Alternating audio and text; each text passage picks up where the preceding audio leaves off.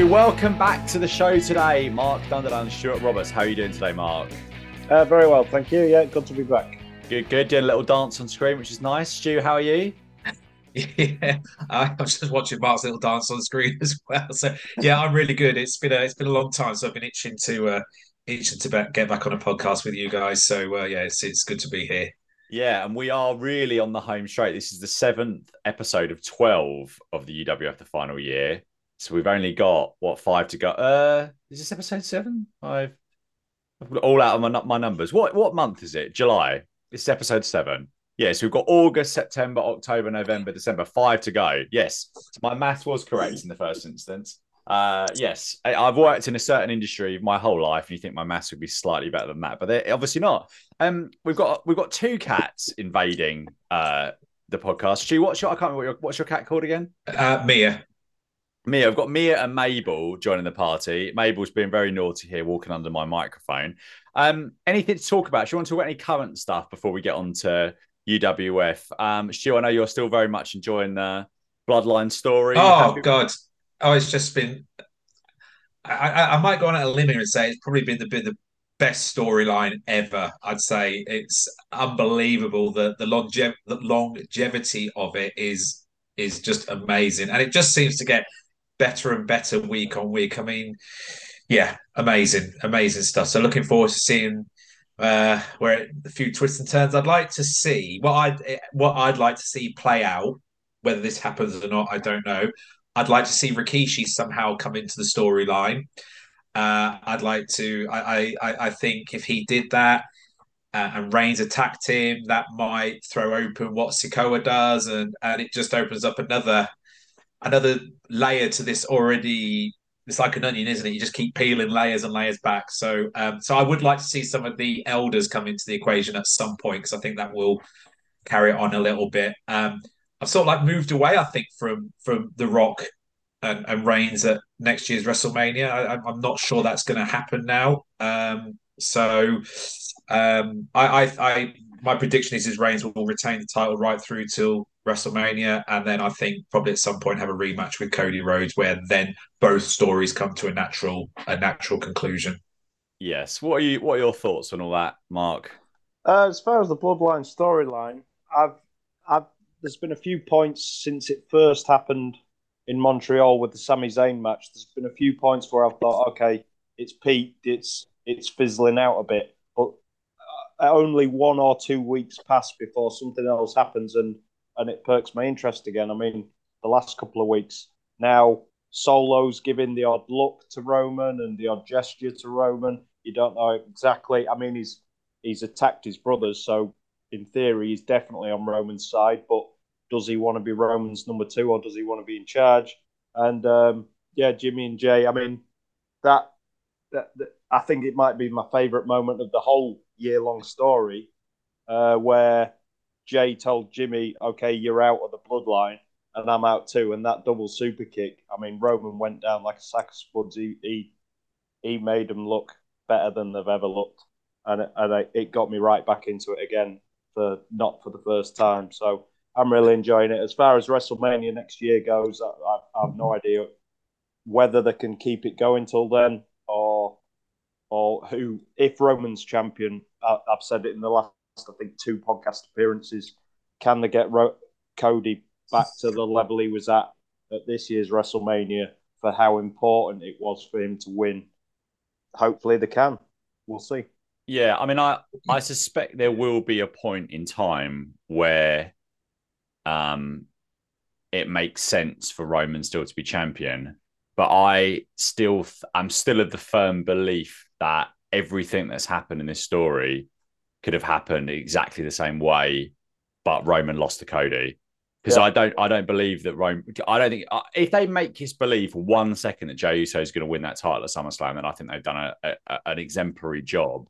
But I think it's going to be more of the same. It's going to be some sort of interference. It's going to be a screwy finish, and I've kind of seen it, and I am enjoying it. But I think actually both sides of the story, you can do exactly the same, but with Cody. Yeah. Win the title, lose it to Brock maybe if you want to, and you have to do that big long title. Not every title reign's got to be long, and then do their rematch at SummerSlam when, Cody wins the first one, Brock wins the second one, then Brock loses the title back. That's the only thing I have a problem with, because I don't see that there's anyone other than Cody that's going to win that title if they can get Cody, back up to the point he was. I think they can, because I think you've got to, if anything, it's given me a bit of belief now that storylines are, that they can deliver on good storylines. We've had some a bit garbage for the last couple of years, and I really think that they're delivering on this. So I do believe they can get Cody back up to those levels.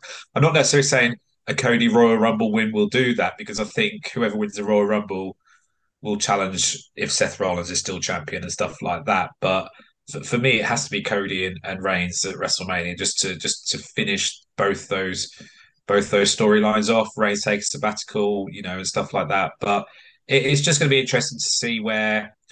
And I wouldn't be surprised if we didn't end up with Jay versus Jimmy at WrestleMania either. Possibly, I think there's ways to go. I mean, don't get me wrong; it's been enjoyable, and I thought I was kind of done with WWE after WrestleMania, but I am, I do watch the segments on SmackDown, and I do largely enjoy them, and I watched all the Money in the Bank. It was a really fun show, so we'll see where we get to. I thought Money in the Bank was an unbelievable pay-per-view. I just wish could have been there, because it was just, for the first 3 or 4 matches you got a surprise every time, and it was great. I suppose we can't go out without talking about Cena's pledge to get WrestleMania to the UK. We can't not touch on that. Is it going to happen? I don't think there's a cat and nails chance it's going to happen, if I'm being perfectly honest, because the only place I could think that they could do it would be in Cardiff with the closed roof stadium, because you can't rely on the weather at that time of year, can you? But I wouldn't be surprised to see SummerSlam over here in 2025. Might be a bit of a punt for that, but I just can't see them doing a 2-day WrestleMania show in the UK. I don't know what you guys think. I actually talked about this. There's a show coming out on Sunday for the Random Wrestling Review. We talked about this subject, and I actually think they do want to do it. I actually think they legitimately want to bring WrestleMania to London, because I think that they see that, they talk about AEW is not competition and blah blah blah blah blah, but they absolutely are. They've seen what's happened here. They've seen that AEW are going to do, what are they going to do? 83,000, 84,000 in Wembley, because they haven't announced a match yet, and I suspect they will do at least one match that sells some tickets, sell some more tickets on top of what they've done. And WWE want to go in there and smash that. They want to go in there and they will. They'll sell out Wembley at much higher ticket prices for 2 nights of WrestleMania. But the barrier is, I don't think the weather's a barrier. I think you can do it on the 10th of April or whatever. We sat outside at New York in April, didn't we? Which is very similar climate. Yeah, they're doing Philadelphia next year outdoors with no roof, and there's not even a roof over. And it wasn't a roof at MetLife over the stands. There's no roof outside. Philadelphia again, that's just as bad. So I don't think the weather's so much of an issue. I don't think the start time's an issue. What they want London, and I don't even know who this would be. They want the UK government or the London Tourist Board to pay them a fee to get WrestleMania in. That's why Cardiff. That's the bit I was just going to bring up. Yeah. It's not a case of WWE going where they want to go. The place has to put in money and other things to WWE to host them, to have the privilege of hosting WrestleMania. It's not a case of they go where they want. It's different huge cities all over the world do want WrestleMania, and whether London are one of them or not, that remains to be seen, regardless of what they send John Cena out. You think it's like a bidding process, like the Olympics is and stuff like that? They have to bid. To say the Clash of the Castle thing was, it was either Cardiff or London, and Cardiff put a more attractive offer in, I believe. Yeah, right, absolutely. Because I'll get the ticket. They'll get the ticket money regardless. I mean, I heard a thing that that London is the most visited tourist city in Europe. So London doesn't need WrestleMania. Yeah. So I think that's what it's going to come down to. But there's this government body that looked at kind of the speaking out stuff and trying to sort of regulate pro wrestling. Regulate's probably not the right word, but kind of oversee pro wrestling in the UK and like how safeguarding all that sort of stuff. And that is in the government. And they were talking about this after the John Cena stuff to say, we really want this to happen. So it remains to be seen. But I think up to this point, there's never been a chance. Right now, there is a chance, and I think they want to do it. I think they, as I said, I think they want to come in, whatever AEW's done with their gate, and AEW has a depending on what you think about WrestleMania 3. And again, I actually dispute the Dave Meltzer number, because if you look at the tape, the Pontiac Silverdome is full, and it was sold out the day before WrestleMania 3 with all the luxury boxes, and the Meltzer number that for American football, it did more than the Meltzer number. So I'm not sure I believe that. I think the truth is somewhere probably in between the 93 and the 78. But if you take that Meltzer number, AEW at Wembley is going to be the biggest attended wrestling show in terms of paid for tickets in history. And WWE want to go in there, and they can do 180,000 people in that stadium with a small stage over 2 nights, and they'll do it. Yeah, that's what I think. Any more thoughts on that before we move on to one other subject before we talk about UWF? Just better start saving our pennies because it ain't going to be cheap. I reckon it's £1,000 minimum to get lower tier for 2 nights. I think it's noteworthy that they've actually sent somebody out on television to suggest it. There's always been rumours, and John Cena used to do this at house shows on the UK tour to get a big pop at the end of the night. But actually sending him out specifically for that reason on a pay-per-view, you've got to think there's more to it than just floating the idea. 100%. Well, let's keep fingers crossed, but that'll be some weekend. Yes, it will. All right, stay at yours, Stephen. Yeah. I think, you know what? I feel like we should get an Airbnb somewhere for that in London. Just get like a even if it's like somewhere in North London, when you get a train down to Wembley in like 20 minutes. We talked about doing that maybe for next year's WrestleMania in terms of watching it, didn't we? But I think that's what we should do.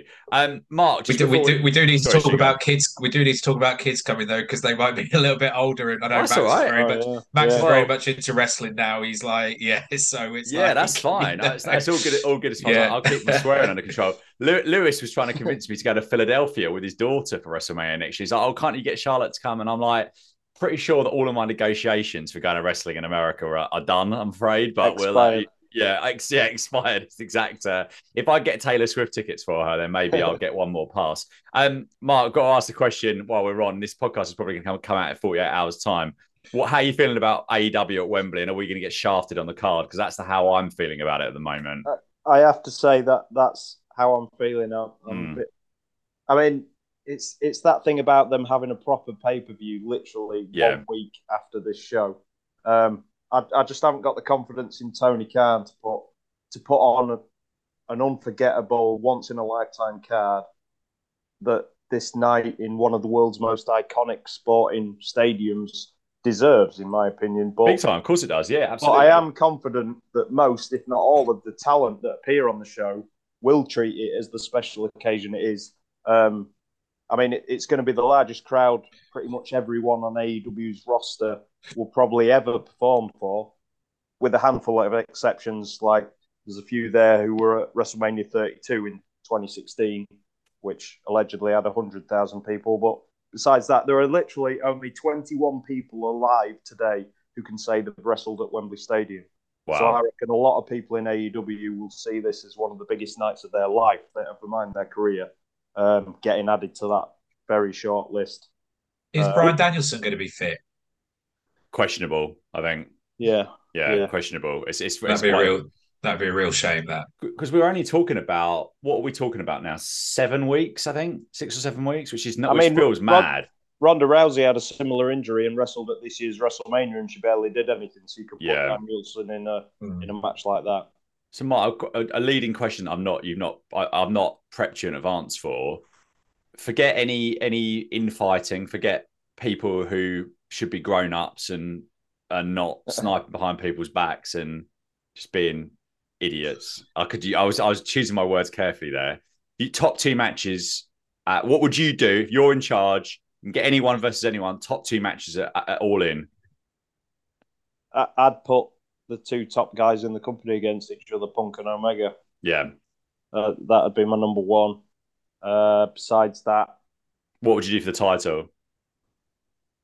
Yeah, I'd be tempted to put Ospreay against MJF. Yeah. The hometown guy against the biggest heel in the company. And obviously he's not going to win it. He's not contracted to AEW, but I think it'd be a fantastic match. And you need to have that moment though. This is the thing, isn't it? We all know what the moment was at SummerSlam, don't we? It was all done. Yeah. But again, I'm not going to sit here and be a aficionado in an AEW because I don't watch it that much. But I don't feel there's any. I hope there is, But I'm a bit thinking, what's that big moment going to be? Do you know what I mean? And for me, it would be MJF losing the title to whoever that may Yeah, be. Yeah, all right, you can win it back in a week's time. Then, like you said, it's not about necessarily about the longevity of a title. It's about the moment, isn't it? It's the pop. It's that, wow, I was there for that moment, you know. Yeah. Um, and I don't get a feeling that I might be wrong, and I hope I am wrong. But I think it needs MJF to lose that title to have that moment, if you know what I yeah, mean. Yeah. yeah. I mean, I think again, I feel like I'm repeating myself because I said all this stuff yesterday. So if you listen to both shows, you're going to hear me say this again. But Will Ospreay's got a hell of a lot to get through to get to All In. He's got the G1 and he's got Shingo the night before. But if it was me, I would absolutely do Punk and Omega, and I would do MJF versus Ospreay, Kerry Von Erich, Texas Stadium. He wins a title and he loses it back a week or so later. Even the Dynamite before All Out, I don't care. Just give us the moment. And I think to kind of put a bow on this, when we find out where this is airing, which can't be too far away because they need to get advertisements out and stuff like, if it's going to be live on TNT or TBS in the afternoon in America and it's going to be live on ITV4 here, which I've heard no rumors on, but just presuming that they must be working on that, because I would have thought, I think it's a 6:30 p.m. start, that I would have thought if you're flicking through the channels, there's an advert in, I don't know, the Sun or whatever, and it's wrestling at Wembley Stadium and it's, pretty much sold out. I would have thought you'd get some eyeballs on that. If you get that, I think they're throwing everything at it. If it's £4.99 or 10 quid on Fight TV and it's the Warner Brothers Discovery, it's on HBO Max or something in America or some nonsense like that, we're getting stiffed at Wembley, I'm afraid, and that is kind of what it is. The curious thing for me is you'd presume that close to it, they will already have a bit of a card mapped out for All Out, even announced on TV for what the All Out matches are, and then that's going to give you some indication as to whatever the matches are at All In. You can sort of have an idea of what the outcomes are going to be, because they're going to have the big pay-per-view for the American audience, which is the bigger deal in the grand scheme of things from their point of view, not from our point of view. Yeah, you possibly might get MJF versus Adam Cole All In, and then the winner faces the winner of CM Punk versus somebody in Chicago, and that's how you get there. But yeah, I don't know. I think it's a pipe dream at this point to hope for. I think you can hope, but I've got no expectation that Ospreay is going to be in a match, because it would have been so easy to do something in the Kenny Omega match to build to a third, and they didn't do that. That was the match, wasn't it? Kenny retains in Canada in some.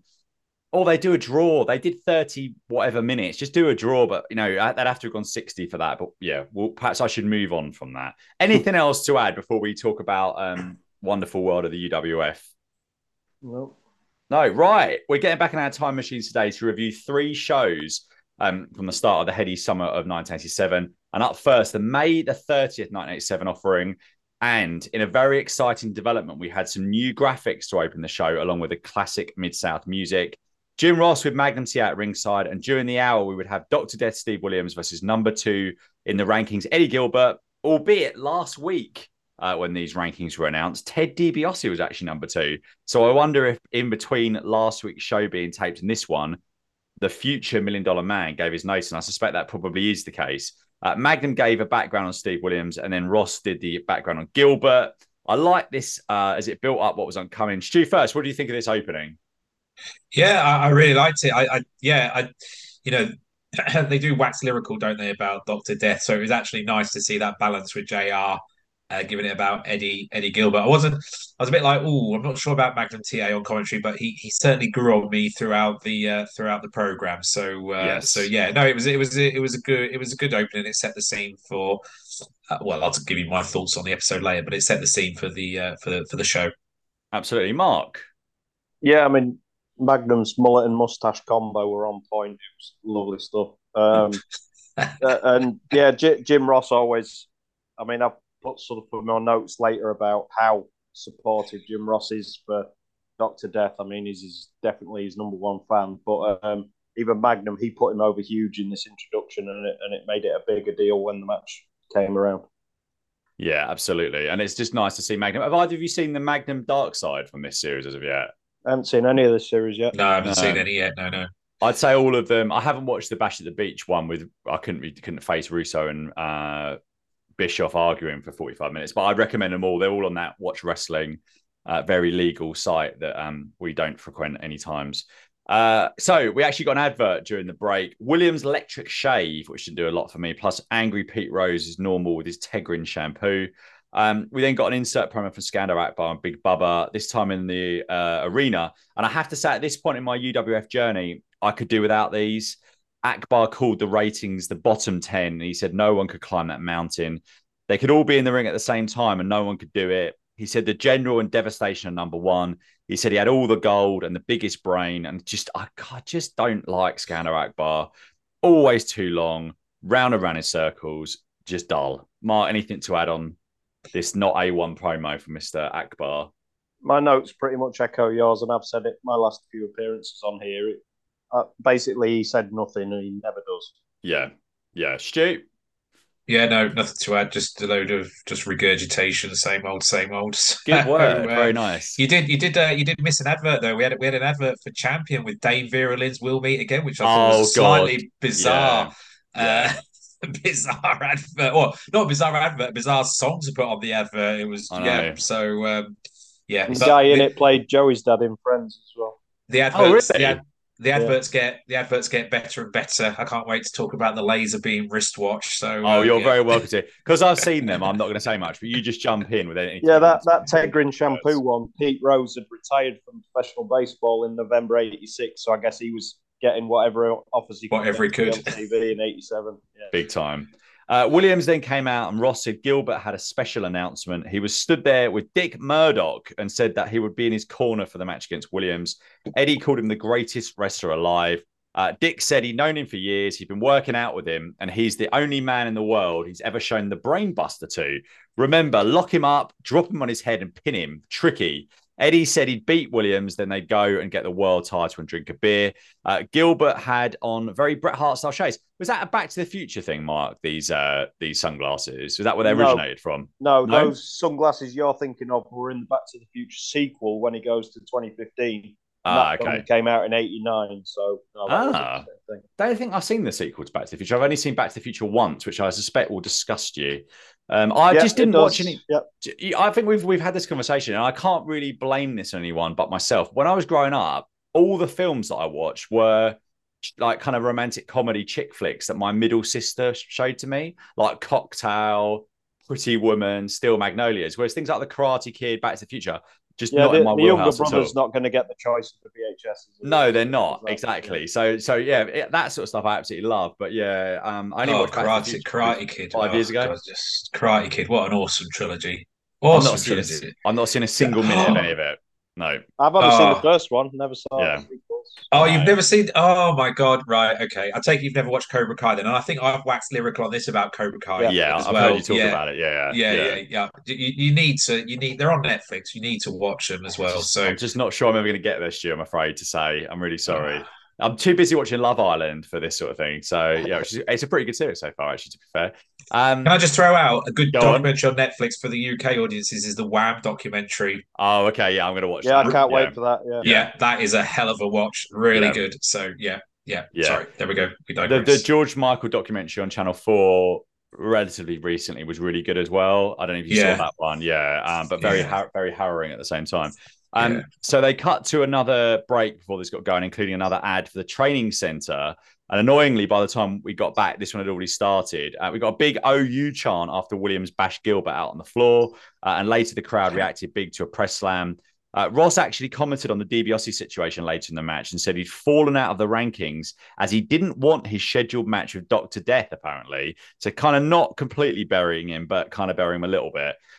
They went to break again just before 8 minutes of on-air match time. And during that, there were a lot of holds, arm locks, chin locks, and not enough action really for my taste. There was a lady at ringside with an excruciating voice shouting encouragement for Steve while he was trapped in a sleeper. I got that. Yeah, it's like, oh God, please, you're doing my ears in. This sleeper that Steve Williams eventually fought out of. And then during what felt like this was the 18th hour of the second version of the sleeper, there was a kid at ringside helping with the camera operator's lead. I don't know how. Did you see that? Because I've got that. It looked like there was a child by ringside holding the camera. I know it's like I'm not sure how I feel about Jim Crockett Jr. using cheap child labour in 1987 to help with production. Totally weird. It picked up around 13 minutes when Williams got on the offense, and just in time for another advert break. And we got the Elvis comeback special on VHS and Betamax. I don't know, for $29.95, and that's $80 in today's value. $80 for an Elvis comeback special. Does he shit himself to death during the VHS? I'm not sure. Is that offensive? I don't know. Do you know what? I think you'll find that was actually his 1968 comeback special.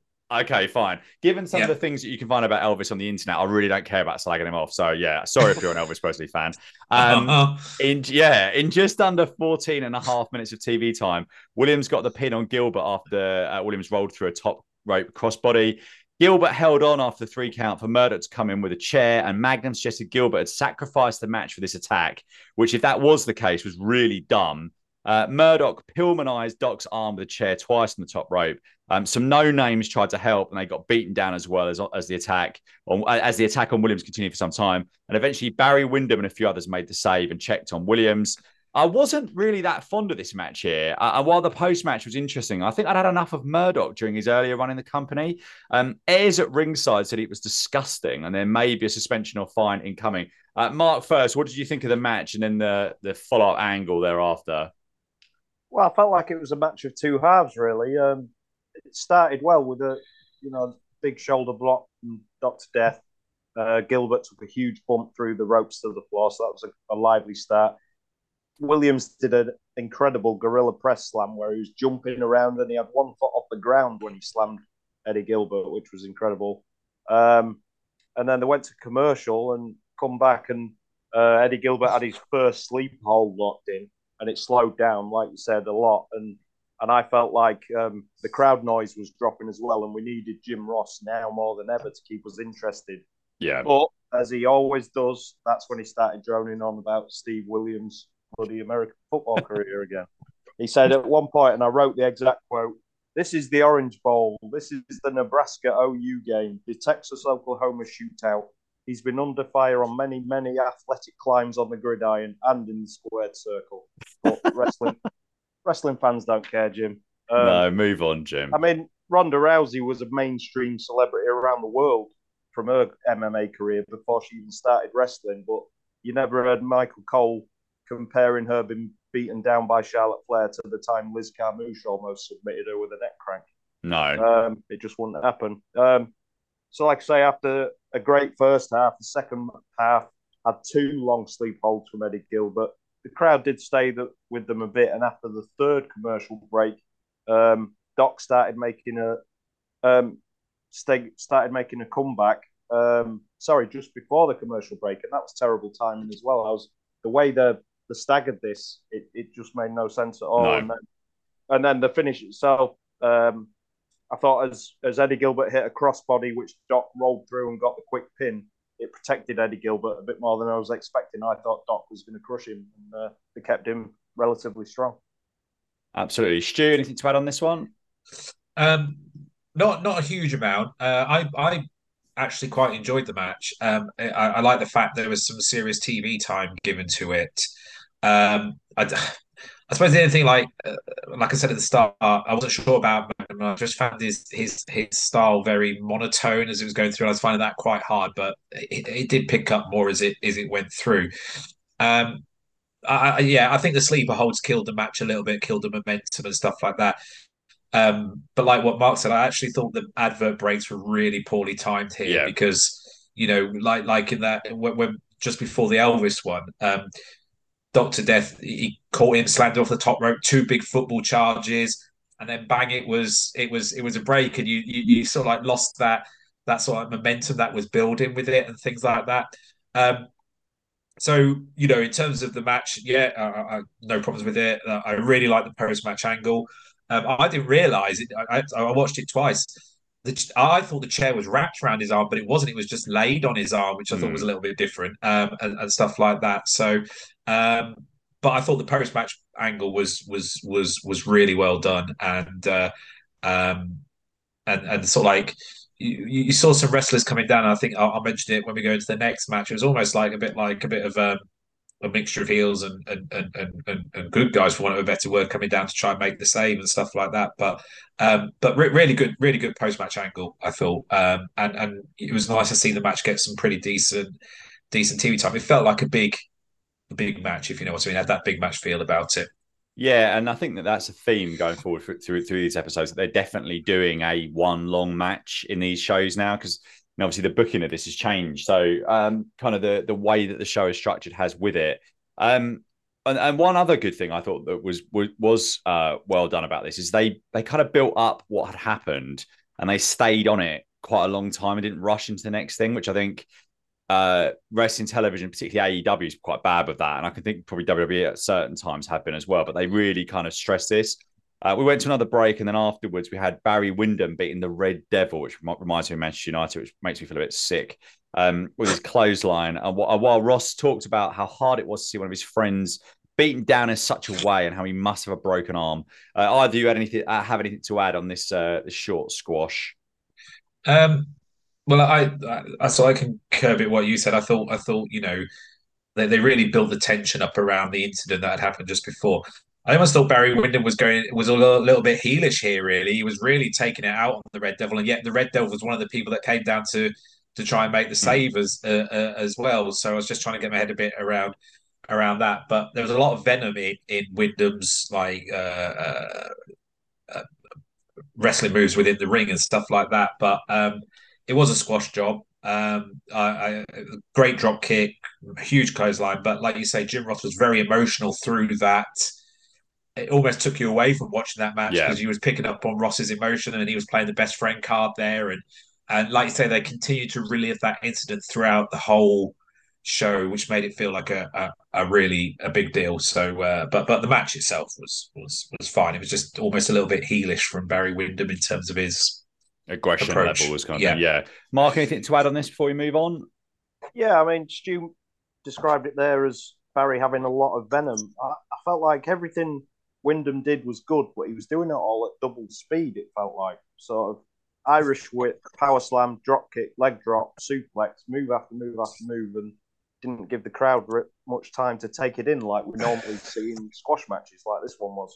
And at first, I actually thought it might have been due to inexperience. He was pretty new, but then I remembered he was at WrestleMania as a WWF Tag Team Champion in '85, and he was wrestling Ric Flair in 60-minute draws in '86. So yeah, it wasn't that. A little bit of trivia. Obviously, me and Stu always come out with stuff like this, but many people may know that Bray Wyatt's real name is Wyndham Rotunda, named after his uncle Barry. But what you might not know was that Wyndham Rotunda was born on 23rd of May 1987, halfway in between this show being recorded and airing on TV. Wow, I love it. Love it. Hell of a stat. That is great. Hell of a stat. Hell of a stat indeed. After the match, Ross said he'd seen a lot of bad injuries during his time in sports. William was one of his best friends. I've got this messed up. Oh yeah, I know. Sorry, I get it. Sorry, I watched this show weeks ago and I watched the third show today, so there's quite a big gap. Basically, William said that it was one of his. Start again. After the match, Ross said he'd seen a lot of bad injuries during his time in sports. Williams was one of his best friends, and I wrote, "That's not very unbiased, Jimmy." Rather than me reading that and thinking someone had come on and said it. Magnum said it was the most disgusting act he'd seen in his life. Surely Magnum had been involved in angles much worse than this. I thought the tone was a little bit OTT. And they replayed again what happened. And back from break, Ross spoke to Barry Windham about it, and he said some dudes were going to pay. He said if it was Murdoch or Gilbert, he'd be catching. If he was Murdoch or Gilbert, he'd be catching the first plane out of there. Ross said, looking ahead, obviously that was going to be there was going to do something about the rankings, the fact that Williams might be injured. Windham said Ayres has a hard job, but he does it to the best of his abilities. He said it was a great honor to be number 3. I thought this was almost as bad as I did a job of reviewing it. I think it went round and round in circles. Stu, anything to add on this kind of never-ending segment? No, not really. It was a little bit, like I say, it was a little bit all over the shop. So but genuinely believe that Wyndham would be a threat to Big Bubba. He made me believe that, but that was about it. It wasn't great. No. Mark, any thoughts on this before we move on? I didn't make a single note on that interview. No. Good. Terry Taylor versus Davey Haskins next. They shook hands and we saw a sign from a lady in the crowd with Terry, we still love you. And I very much love you, Terry Taylor. Ross said that Taylor was now like a politician and couldn't or wouldn't give you a straight answer. Taylor switched during this match after hitting Haskins with an unprotected knee. Taylor shoved the referee away and continued the beatdown, including a pile driver, before the match was stopped as Taylor rained down punches. Taylor's mannerisms as the ref remonstrated with him were great. And after the match, Taylor continued the assault and the ref reversed the decision and he was pushed over for his trouble. Post-match, Taylor was interviewed by Ross. Ross said that Taylor had been making some changes and Taylor said, yep, he'd rearranged that guy's face. The kid had tried hard to make a couple of cheap shots and he taught him a lesson. Ross was good here, trying not to be too argumentative. And Taylor said it looked like Dr. Death was out of the top 10, so he'd be moving up. I thought this was great. I love Terry Taylor. Who knew that Terry Taylor was an absolute god of professional wrestling? Stu, what do you think of the match and the interview here? I like you said, it was a complete attitude switch, wasn't it? Halfway through the match, but Haskins got in some quite stiff shots, I thought, on Taylor, and then he just then took it to another level. I like the way that he teased during the figure four and then went straight in for some more stiff shots. I quite like that. So quite a brutal pile driver. Yeah, it was just a complete. Really cemented his heel turn, and I like the way they keep referring to the rankings now. There's sort of like that motivation throughout the program, isn't it? It's about moving up and down the rankings and things like that. So kudos to Terry Taylor. Never knew he had that in him. So no, I didn't either. Yeah, Mark, thoughts on all of this? Yeah, I agree with all that. Terry Taylor, I liked how it built. The match started, he was just doing your regular wrestling moves as you do, and he got more and more aggressive, just slightly as it went along until he completely lost it at the end. I liked it. And then the interview as well. I liked the tension between Jim Ross and Terry Taylor because Ross made it clear he wasn't trying to annoy or offend Taylor, but Taylor did get annoyed and offended by some of the questions. It was good. Yeah, absolutely.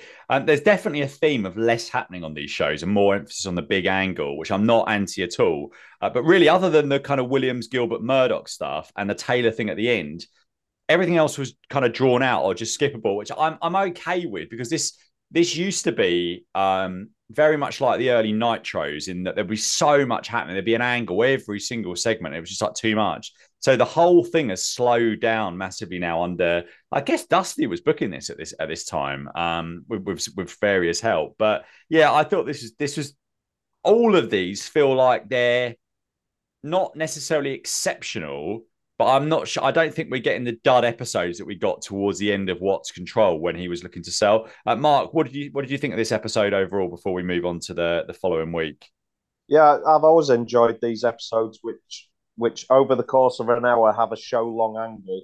I mean, we recently watched Big Bummer Rogers win the title from the One Man Gang. That was a long match at the start of the episode, and then in between the other matches that followed, everyone involved had a promo. Akbar did one for Big Bubba and everything, and it was a show long story. I liked it, and this was another example of that. The entire first half of the episode was the match between Steve Williams and Eddie Gilbert. You had the post-match beatdown, and that was still being talked about throughout the matches that followed it. So it was a good TV episode, but I felt, like I said earlier, the match itself was let down by 3 commercial breaks and 2 overly long sleeper holds. Yes, Stu. Yeah, I really like this episode. Like I say, I like the fact that it was, you had a slightly longer match, although, like we said, hampered a little bit by the advert breaks. But and the general building of the storylines throughout the. I didn't think there was too much in this, really. It was the Steve Williams and the Terry Taylor heel turn, really, which was the main things. I have to say, the Terry Taylor stuff was great at the end, and you left the episode on a high. So I'd give that a solid 7. Yes, indeed. I think it was a very solid show. And now we're into June of 1987, the 6th of June to be precise, and the show starts with a recap of the Murdoch attack on Steve Williams. At ringside, Commissioner John Ayres, who'd had a hell of a lot on his plate, was with Magnum TA and Jim Ross. And Ross said they had to address first about the situation with Williams. Ross said it caused tremendous fever in the world of professional wrestling. And Ayres, wearing a sport coat, tie, and blue jeans, pure 1990s teacher vibe, said he thought about suspending the baddies in this because they'd gone beyond the bounds. But Williams had told Ayres not to suspend Gilbert and Murdoch because that would mean he wouldn't get a chance to wrestle them. Ross moved on to Terry Taylor and asked Magnum his view on both. He said that Taylor's attitude is getting worse, too cocky, and he thinks he's above the rules. He said if it wasn't put under control, it would erupt and into something they couldn't handle. Ayres said Taylor stabbed Adams in the back. He tried to hurt Steve Cox and he'd put his hands on officials and they were going to have a word with him. Would you all please just leave poor Terry alone? He's doing his best. Stu, what do you think about this opening? I thought they all did the glum faces incredibly well. So, yes. Having a horrible day. Yeah, bad day. So, no.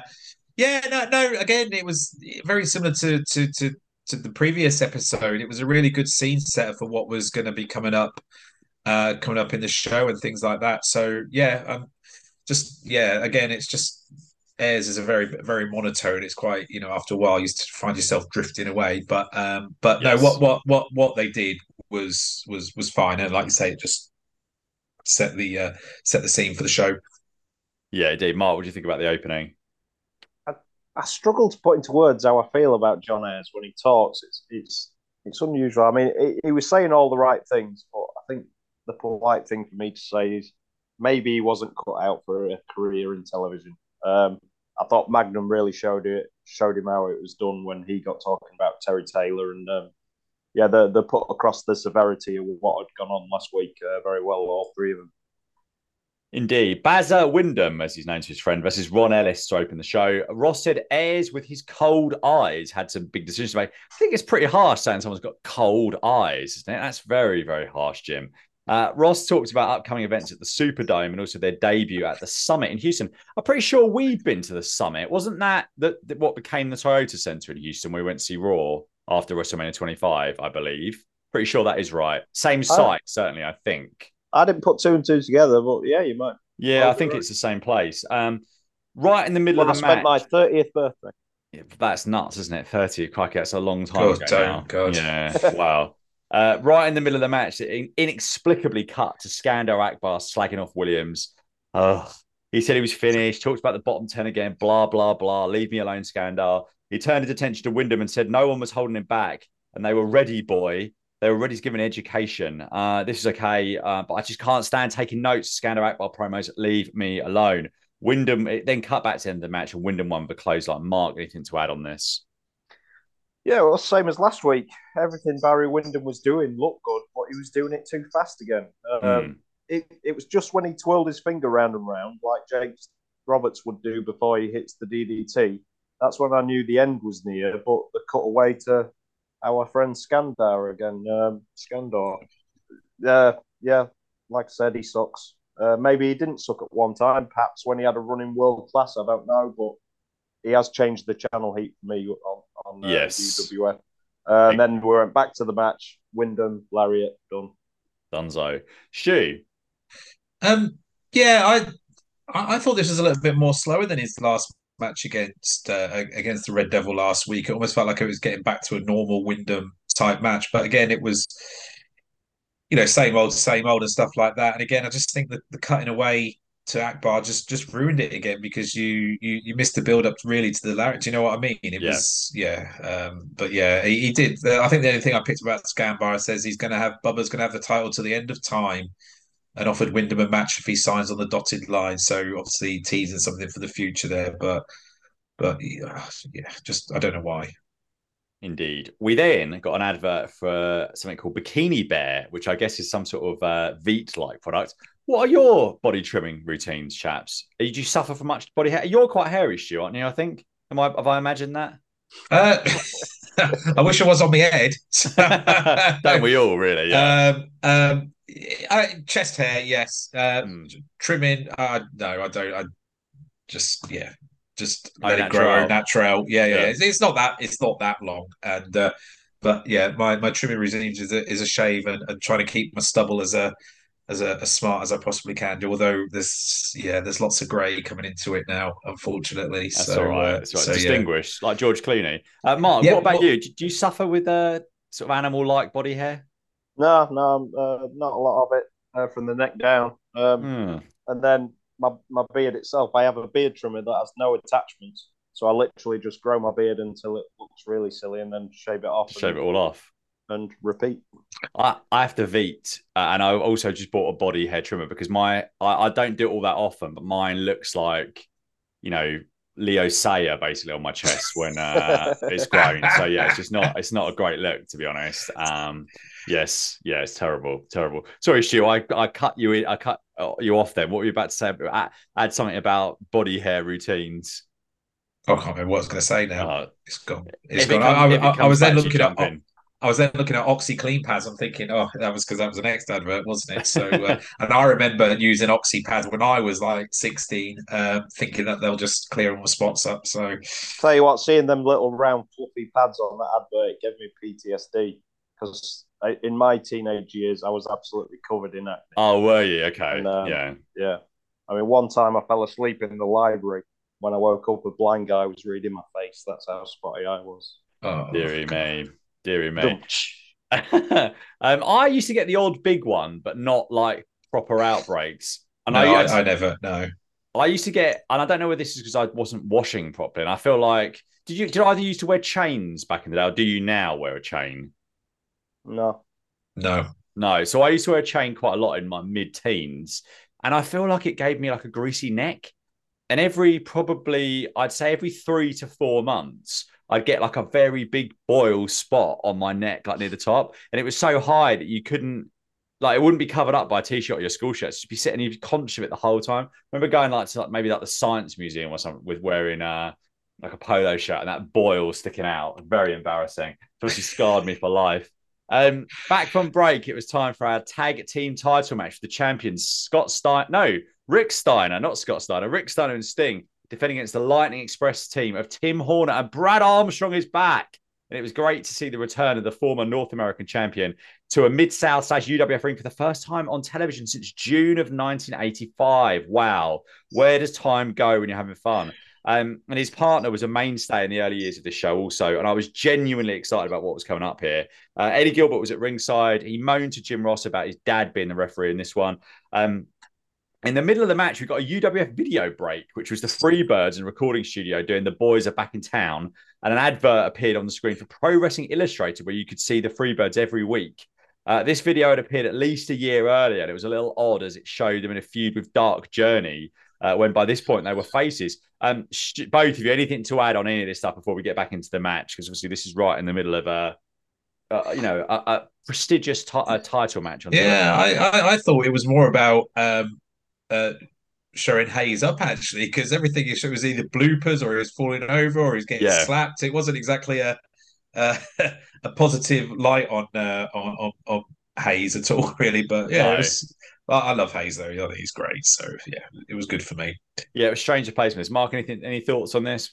Yeah, it was cut in between, like you say, the Freebirds being the victims, getting beat up or whatever, more than putting them over it. And even cut into footage of fans holding up derogatory signs about them as well. Yeah. But every time they showed a close-up of Michael Hayes singing, my mind immediately went to Stephen's line about the tough paper round. Definitely, Michael was on the receiving end of that.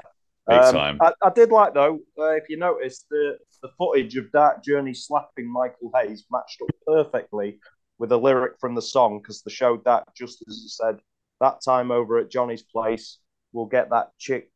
That chick got up and slapped Johnny's face. That says our friend Joel Watts was on excellent form that night. Yeah, I bet that took him about 18 hours to get that in that time. Back from break, Sting went for a crossbody off the ropes, which the commentators called an elbow, and slipped off in what was quite a scary spot, but thankfully he was okay. Again, this match followed the philosophical change of recent weeks, a long contest that was featured that went through 2 breaks. Again, though, perhaps too many rest holds for my liking, but when they got going, this was good. Ross did a great job, as you'd expect, putting over the importance of this match. And at just over 19 minutes of TV time, Eddie Gilbert inadvertently hit Sting with a boot, and Armstrong pinned him in 19 minutes and 25 seconds, to the joy of the crowd and the joy of this podcaster. And the Lightning Express are the new UWF World Tag Team Champions. This is a great moment, and the new champions celebrate at ringside. Steve Cox tried to sneak into the fun, which is annoying. But other than that, this was super. Mark, what do you think of the match and the title change? I felt like it was similar to last week's match where there was some long arm bars and headlocks at multiple times in between the exciting moments. I mean, I felt like both teams were wasting time doing these holds because they didn't lead to anything. Like Sting, towards the end of the match, came off the top rope with big splashes twice, reinforcing the fact that all the headlocks that they'd put on him had zero effect. So that was a waste of time. And I mean, things really came to life towards the end there when Brad Armstrong got the hot tag. But then Tim Horner immediately came back in with fast punches and a drop kick. So again, all those holds that he'd been on the end of didn't have any effect on him either. But we got a title change. It's not often I use the word frustrating to describe a wrestling match, but yeah, just the stop start of it frustrated me a bit. Yeah, I can see that definitely, because there were times where it certainly dipped. Stu, what did you make of this and the title change? I loved it. I went into this match right from the start. I didn't really notice the sort of like the slowing down of the match too much, because I was just completely fixed in Ross's commentary, all the stuff that was going on around the match as well with Gilbert and I just put at the end that felt huge because it really did feel a big moment. And I think that's sort of like with so like Sting getting in Gilbert's face at the end, it almost feels like there's going to be a shift coming, if you know what I mean, in terms of Sting's persona and stuff like that. Because I thought Sting looked $1 million in that match, apart from the little sloppy move, but he just looked a super. You know, his look. He is, and he went on to be, obviously, as we know, a total superstar. But you did feel it was gonna. There's a shift coming in that respect as well, and I just can't get over, looking at Steiner and Braun in NXW. My God, it's they're just it's just a spitting image, isn't it? It's just crazy, really, isn't it? So, but Steiner there he's a seriously big dude, isn't he? I think we underestimated, actually, quite how in his later career. I mean, he was huge there, wasn't he? Massive. Yeah. So, but yeah, I described him in my notes as uncomfortably massive. Yes, that's how he looked. The Titan Sports protein shakes were certainly big with Mr. Rick Steiner in 1987. Back after the break, Ross said the place was buzzing, and Magnum talked about Eddie Gilbert being the undoing of it all. Ross said Ayers had been investigating Terry Taylor, and they showed some footage of Taylor holding on to a figure four against Steve Cox, which I guess must have aired somewhere else. Taylor said to Ross after this, "I know you're winded, so I'll give you a moment." But Taylor said brilliantly, "No, I'm not." Taylor said he'd been hit in the ear during the match, so he couldn't hear the bell. Eddie Gilbert came out and defended Taylor and said he thought he should come with him. And Taylor said, "Thanks, but no thanks." Again, fantastic stuff from the king of the UWF.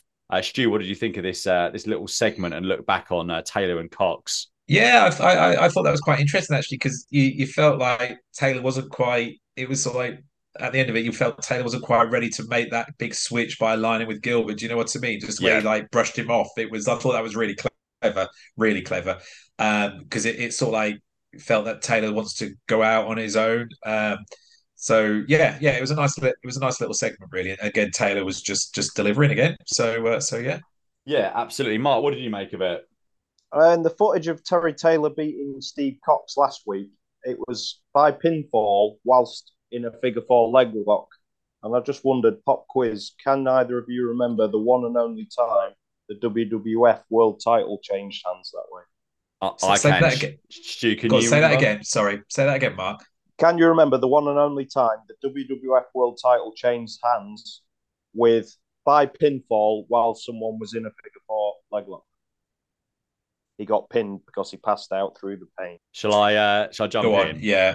So it was when Ric Flair won the title back from Randy Savage, and I'm pretty sure that they had to retape that because Vince McMahon didn't like it when initially. So I think you get some close-in shots of them, and it's on primetime wrestling. So it'd be an interesting thing to watch back. What I didn't know until I looked into it for a bit more research, it was September the 1st, 1992, only 3 days after SummerSlam at Wembley. I didn't realise they'd done it straight away like that. Wow. I think it was definitely on the television the following. We knew about it the following Sunday, I think, after SummerSlam, definitely. Back from break, Ross said there would be another talk with John Ayres, and they threw to a recap of the Williams situation. Back from another break, Ross with Taylor, who was wearing glasses and a sharp-looking suit. Ross said that Ayres had reviewed some tape and that some action was coming. Taylor said he thought Ayres was a great football player, but too laid back, and he wouldn't get motivated to do anything. Taylor said he felt really good. The first time in a long time. It's exciting to go out against a young man like Chris Adams and pile drive him on the floor, and now he's 2 inches shorter. He said there's no more Dr. Death and no more Chris Adams, and pretty soon he'd have a title shot. Taylor said Ayres was doing a great job as long as he stayed laid back. More gold from the king. Mark, what did you think of this? It was excellent delivery throughout from what I'd describe as the new and improved Terry Taylor. And I like how he cockily walks off camera again, which he's done before. I like that. He said what he wanted to say. He's gone. Taylor is, I can't believe this is in this guy because I've never seen this anywhere else. He is phenomenal in this period of time in the UWF. Stu, what did you think of this? Yeah, he's certainly an MVP at the moment, isn't he? So, I mean, not really a lot else to add to that. I just love the new attitude, the swagger he's got. So all good for me. Indeed. So after the break, Ross was with John Ayres at ringside. Ayres said Williams had a broken arm and a concussion, but he was going to be fine. But it would be a while before he returned. Ross said there would be a hearing with Gilbert's lawyers, and Ayres said something needs to be done. It was right to have lawyers there in case it led to an indefinite suspension. Ayres was asked about Taylor, and he said he wanted to talk to him man to man. Taylor jogged back out. Taylor patted him on the shoulder and said he was doing a great job. Ayres ran through Taylor's list of misdemeanors in a not very free-flowing way. He said he needed to work out his problems. Eddie Gilbert came back out again and asked him to let him guide his career again. That's Taylor rather than Ayres. Ayres then got in his face and said he needs to straighten up or they'd be out of there, which then they left together, basically. Ayres wasn't terrible, I didn't think, but I think this role would be so much better with a former wrestler who's got some charisma. However, again, another solid to strong wrestling show following the kind of one long match formula. Stu, what do you make of the June 6th episode of the UWF and also this end bit as well with Taylor and Ayres? Yeah, so I agree with everything you say. Ayres he just hasn't got that charisma that you need, has he really? But he did undo his tie, which I thought meant he was getting a bit serious. So there you go. So yes. I thought this is a really solid show.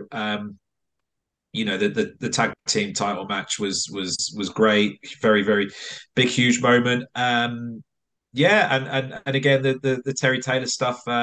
I liked a lot of the recapping. Do you know what I mean? And just Terry's general work on the mic was outstanding. So probably peaked for me last week's episode. So I'm going to give this an 8. Nice, Mark. What are your thoughts on this final segment and also the episode overall? Ayres started by saying that Dr. Death's concussion came about after he hit the ring pole, which is the first and only time I've ever heard a ring post called that before. But my interest did perk up when he called out Terry Taylor because he wanted to talk face to face. And he quickly made Taylor and Gilbert back off once he started laying down the law. And I thought the same thing you said, Steve, about I was imagining Bill Watts in this position. He's an old guy, but he still had some authority. Blah blah blah. I think that would have been a nice thing compared to Mr. Ayres, who, well, I laid my thoughts last week. As far as the episode, I didn't rate it as much as last week because it was an odd layout. I mean, there were only 2 matches, and the second one finished 35 minutes into what was a 48-minute episode. Yeah. The final third of the whole show went advert break, training centre commercial, JR and Magnum discussing the tag titles, some footage of Terry Taylor, advert break, JR and Magnum discuss Eddie Gilbert, advert break, JR interviews Terry Taylor, advert break, JR interviews John Ayres. So, I mean, Jim Ross himself got altogether 11 minutes of screen time in this episode. So if you take out the advert breaks, that's a commentator being on screen for a quarter of the entire show. Yeah, which is too much, really, isn't it? Yeah, I mean, and somewhat separate from that, someone in the YouTube comments, I don't know if you two ever read those for these episodes. For this video, someone wrote, I was wondering when it would get to the depressing part, and yet this is it. The Lightning Express winning the UWF tag belts is the dirt worst. And I thought, of all the things to complain about in the UWF in 1987, the Lightning Express being tag team champions definitely wasn't on the list. No, not either at all. At the time or now looking back. No, I completely agree. Going back to the Watts instead of Ayres, I suspect at the time that Crockett, because Crockett and Watts didn't really get on, and I think that Crockett probably wanted Watts nowhere near this, and I suspect Watts wanted nowhere near this as well. Right, moving on to the June the 13th, 87 episode, which is actually, until I recently found it, not in the set of episodes that I was going to review. So this is a bit of a bonus, this one. For those keeping up, I'm actually going to do, once Stu and Mark have gone, I'm going to do a quick rundown of the June 27th show, because after that, we've got a bit of a gap, actually. There's only 10 UWF episodes left in existence. We'll go through over the next 5 months. We got a recap of the tag title change and then went down to ringside with Magnum and Ross. And on the show this week, we have Terry Taylor versus Sting with Eddie Gilbert, special guest referee, as ordered by John Ayres. Steve Cox versus Dick Murdoch, and I can't wait for that. And Magnum said Cox had a heart as big as his mentor, Williams, who would be there via video tape. Bob Bradley and Ron Ellis versus the Lightning Express of Tim Horner and Kenny Omega lookalike Brad Armstrong start the show with this one having been taped in Little Rock, Arkansas. Now, an interesting thing about Arkansas is that someone or people from Arkansas in the last week have downloaded something like 150 episodes of the podcast in the last week. Now, who are you? Who are you? And have you really listened to that number of, have you literally played like 30 seconds of it and just skipped on to the next one? Because what are you looking for? What are you doing? It's not Callum on another round the world thing, is it? No, I don't think so. And it's just really strange. Like it's really strange. It's all in Arkansas. So yeah, if that's you, reach out to me because you didn't after I tweeted.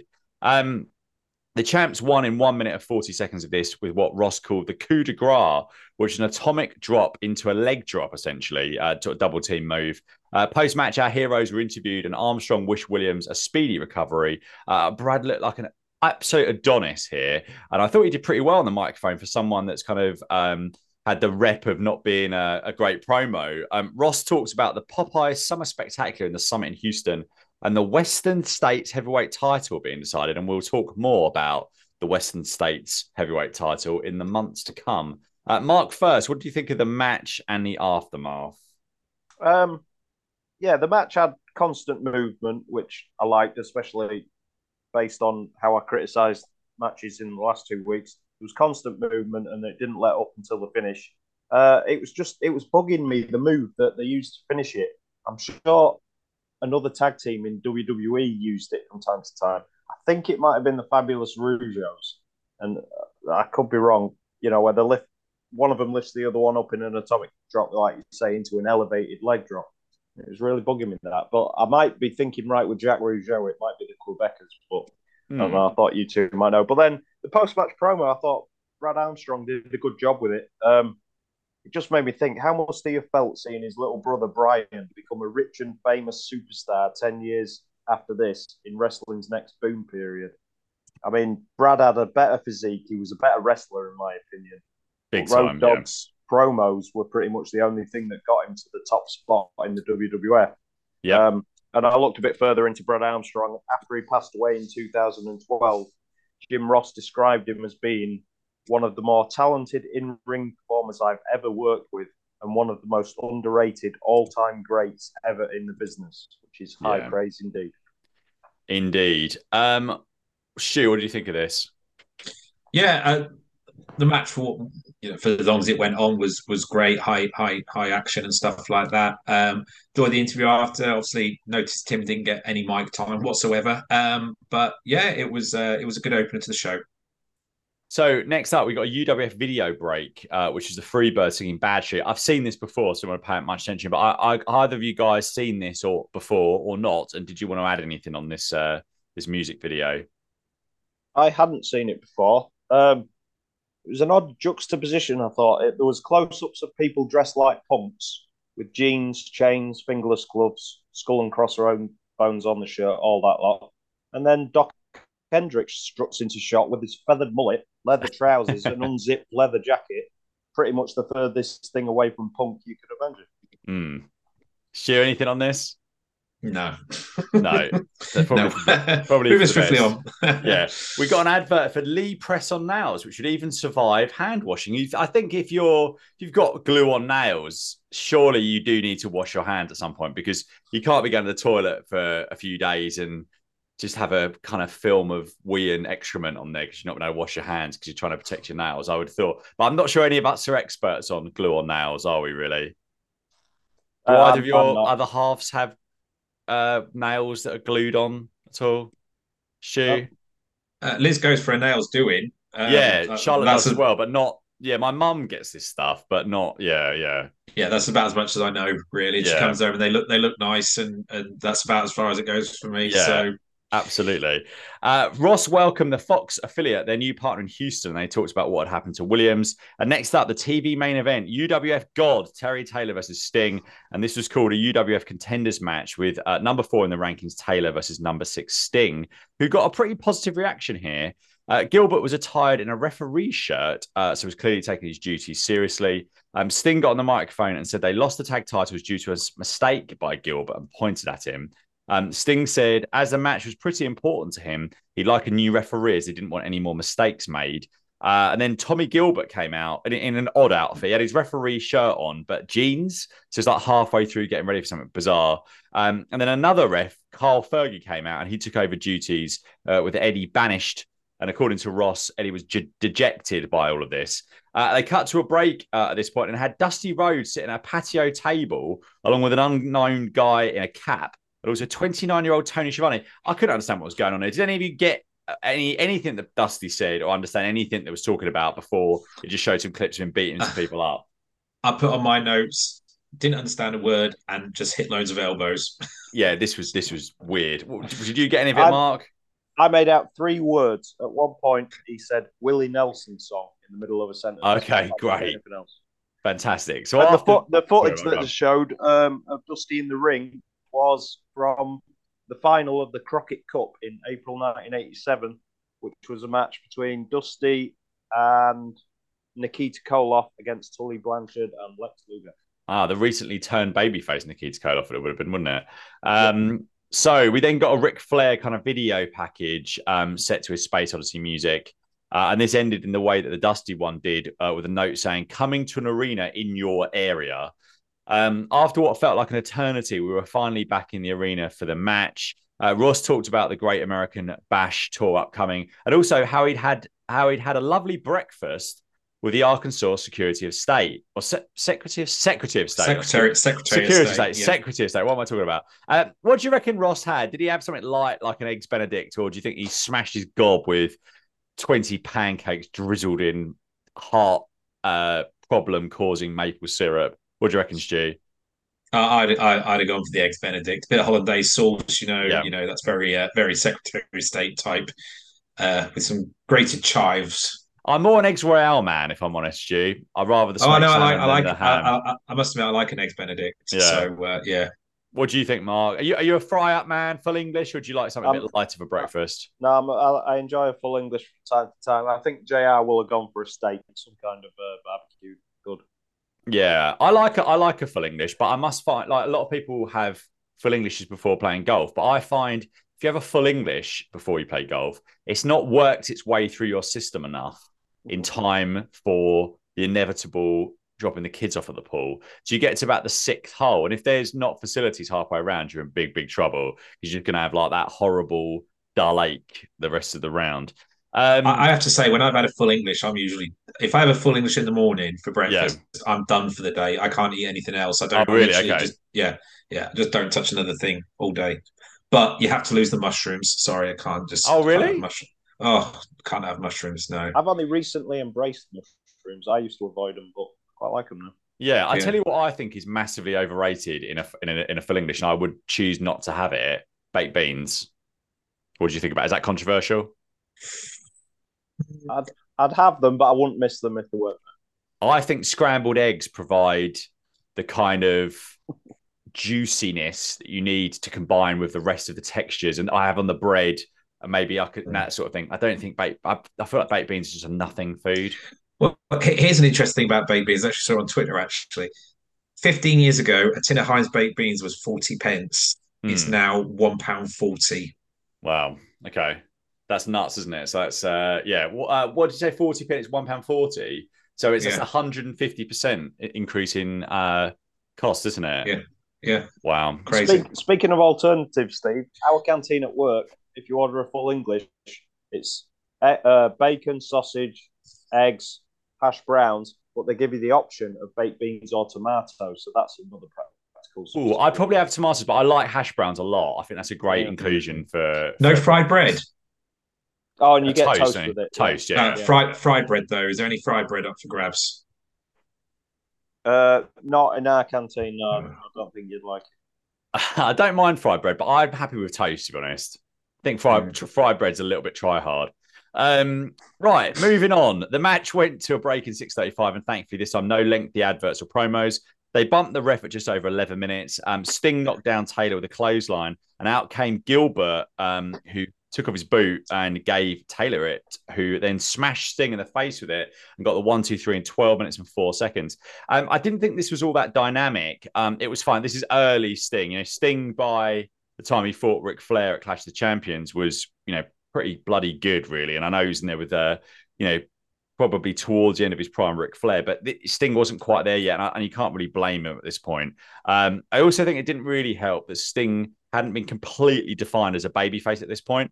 Before we get on to what happened after the match, Stu, what did you think of Sting versus Gilbert here in terms of the in stuff? Yeah, just one thing I wanted to pick up on just before I go into the match. I thought when Jim Ross was just before the match, a little kid came for his autograph, and I just thought he was brushed off very professionally with just a little royal wave, just on your way, son. I'm not signing your autograph because I'm on TV. So yeah. I thought this was a safe match. I think is probably the best way I can describe it. There was some decent action in it, but yeah, I think they just played it a little bit safe. Really, I did like when Taylor wrapped Sting's leg around the post and that, and then JR was giving us a bit of a breakdown about the inside cartilage and how that takes a pounding, and so I thought that was quite good. But yeah, it was. Yeah, I mean, it was okay. It was okay. I mean, obviously the ending was designed to move Sting on that babyface direction and give more heat to Taylor. So so yeah, I think it worked for both parties, but it was probably a safe-ish match. Yeah, great. Mark, what did you think of the match to start off with? Well, that kid who tried to get the autograph for the match, he was. Oh, we've just lost Mark there for a second. How to react? Just repeat that. Sorry, Mark, because we just lost you for a very split second. Sorry. It was the autograph hunter I noticed for the match who Stu mentioned. He walked away and put his autograph book in Magnum's face. Magnum didn't really know what to do about it. But credit to Jim Ross, he swatted his hand away without ever breaking eye contact from the camera and mixing up his words. It was very professional. Well, that's awkward giving it to Magnum because I'm pretty sure that it was his right arm that's the problem. I didn't think of that. Yeah, because even in Dark Side of the Ring, I'm pretty sure in kind of what do you call it convention that he was at, he was signing left-handed, and it wasn't a proper signature. Right. Yeah. The early part of the match, Sting said he wanted a different referee, so Tommy Gilbert came out straight away and replaced Eddie with Carl Fergie, which is fair enough. But that was the one and only thing that Commissioner John Ayres had made a decision about, putting in a special guest referee for this match, and it was immediately overruled. So it didn't say much for John Ayres' authority, I didn't think. No. Pathetic John Ayres. When it went to commercial and we saw the Dusty Rhodes thing and everything, I was expecting it to come back with a match in progress. So it was quite refreshing, especially considering last week that they started the match after coming back from commercial. It was striking to me how since turning heel, you can't really miss how much Terry Taylor had copied Ric Flair's style, I felt like. Aside from the obvious physical similarity with the blonde mullet, the matching trunks, knee pads, boots with his initials on the side. He was doing it's the move set as well. He was doing elbows to the top of the head, chops, signature moves we're familiar with through Flair. Even the way he was selling by begging off on his knees or shuffling backwards on his rear end.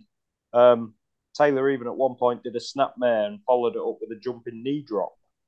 I just felt like this Ric Flair tribute act was making Buddy Landell look subtle. But Taylor needed to get the win to get into title contention. Sting was able to briefly get his heat back by pulling Gilbert into the ring and giving him a good kicking. So I quite like the outcome.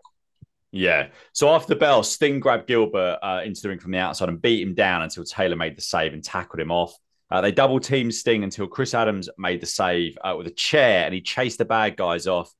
Adams played up really well how angry he was, and he screamed on the mic that he wanted Taylor, and he wanted him now in the middle of the ring. He called Taylor a low-down bum and said that everyone had time to see what Taylor had done to him, including pile driving him on the concrete and putting him in hospital. Ross kept cutting into this, talking about they need to go to break as Adam was asking Sting what side he was on, which was really annoying. Adam said, was Sting with him or against him? And the crowd reacted big for this. And Ross was pretending to plead not to go to break, which I really didn't like. Whoever's idea with this was, it just didn't work. Sting basically indicated he was on Adam's side and they went to break and sort of left together. But yeah, this was kind of spoiled by Ross. What did you think of this kind of way they did this, Mark? In terms, it was a bit unusual, really, because obviously they didn't need to go to break, and what was a tape show? Yeah, it was very unusual. I like the running. Chris Adams running off the heels obviously suggests the big tag team matches on the cards going forward at some point. But yeah, I was paying more attention to the way Jim Ross was pleading with people in the truck than I was listening to what Chris Adams was talking about, because it was all going on at the same time. And JR lost that battle eventually and went to commercial. Indeed. Stu, what did you think of the post-match here?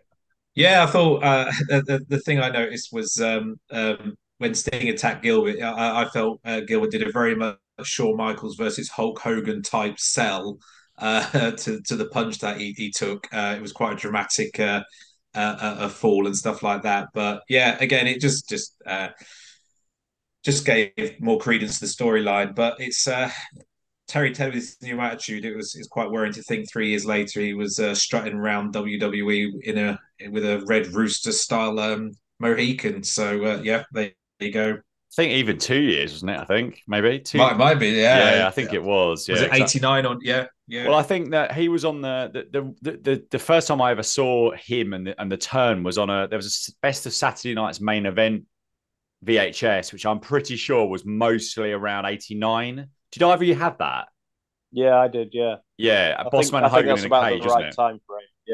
Yeah. But yeah, Bossman and Hogan were in a cage when Hogan did the superplex on Bossman from the top of the cage. I think was the most incredible looking spot I'd ever seen in wrestling up to that point. I guess I probably had that tape end of 90, I would have thought, end of 90 to 91. Right, moving on. Black Bart versus Bobby. No, completely wrong. We've got a backstage interview with Dr. Death along with Dr. J. Estwanick, MD. Williams had a big old cast on his left arm, and he asked the doctor what he could or couldn't do before his big match with Dick Murdoch. The doc said, because of the crack in the radius, thank goodness you're supported by blah, blah, blah. Who knows? He said, all the broken bones take 6 weeks to heal. Thank goodness you're a little bit more healed. Blah, blah, blah. Williams asked whether he could do the things he enjoyed. Could he swim? Could he get a tan? Could he lift weights? The doctor said he could with the cast, but he had to take it easy. It's not made out of steel. Surely that's bad advice. Williams then talks about getting the cast wet. And I'm thinking, what is going on here? It sounds like we're getting an advert with like a 12-year-old who's broken his arm. Oh, doctor, can I get my cast wet? Can I get people to sign my cast at school? This is about like, what is this? How is this in any way making me want to see Steve Williams versus Dick Murdoch. Just this was crap. Absolutely shocking. Stu, what did you think of this promo with Dr. J. Stwanek, MD? I didn't really. I didn't see how it. If it was done to sort of like promote Steve Williams coming back very soon, then I suppose it did that. But it was just a very curious way to do it. And I like, can I go for a swim? Well, I'm not being funny, but anyone that's broken their arm knows that you just don't go for a swim with your cast unless you're going to swim with one arm out. If you're just going to paddle with one arm, but then you're just going to turn around in circles, aren't you? So there you go. So yeah, it worked great. When he was suggesting about the tan, was he thinking he'd take the cast off so it was even? Like, what is that? Sorry, Mark, what did you think of this? First of all, the body and thickness of Dr. Death's hair was wonderful. Yes. When Dr. Death was asking Dr. Estwank, whatever his name was, if he could get his fiberglass cast wet or not, it gave me flashbacks to the summer of 1994, because that summer I broke my ankle jumping from a high place, thinking landing on my feet on concrete would be a good idea to impress a girl, and broke my ankle. So did it impress her though? I think what impressed her, I was in the next village, and I walked a mile and a half home with my broken ankle. Wow. So I got a tough rep for that. I didn't cry until I got home. So it was a big hassle that summer, wrapping it in carrier bags every time I needed a shower, or hanging out over the side of the tub whenever I had a bath. Yeah. And then when I went to school with it, we went back to school in September. One of my mates grew a penis on it, and the teacher gave me a telling off for it. I was the victim of a graffiti artist, and I was the one who got in trouble for it. So if you're listening, Mr. Plichinsky, you owe me an apology. Yeah, you do. You do. That's disgusting. Disgusting, Mr. whatever your name was. Right. Black Bart versus Bobby Howe next. Bart won with the Texas Compactor leg drop from the middle rope. Bart seemed to be aligned with Skandar Akbar, who thankfully we didn't have to suffer through a promo of. I've got nothing to add on this match. Do either of you have anything to say about Black Bart versus Bobby Howell? Love the finisher. Yeah? Yeah, me too. I thought it was off the top rope. I don't know. It may well have been. It may well have been. It was second. It was second. Was it second?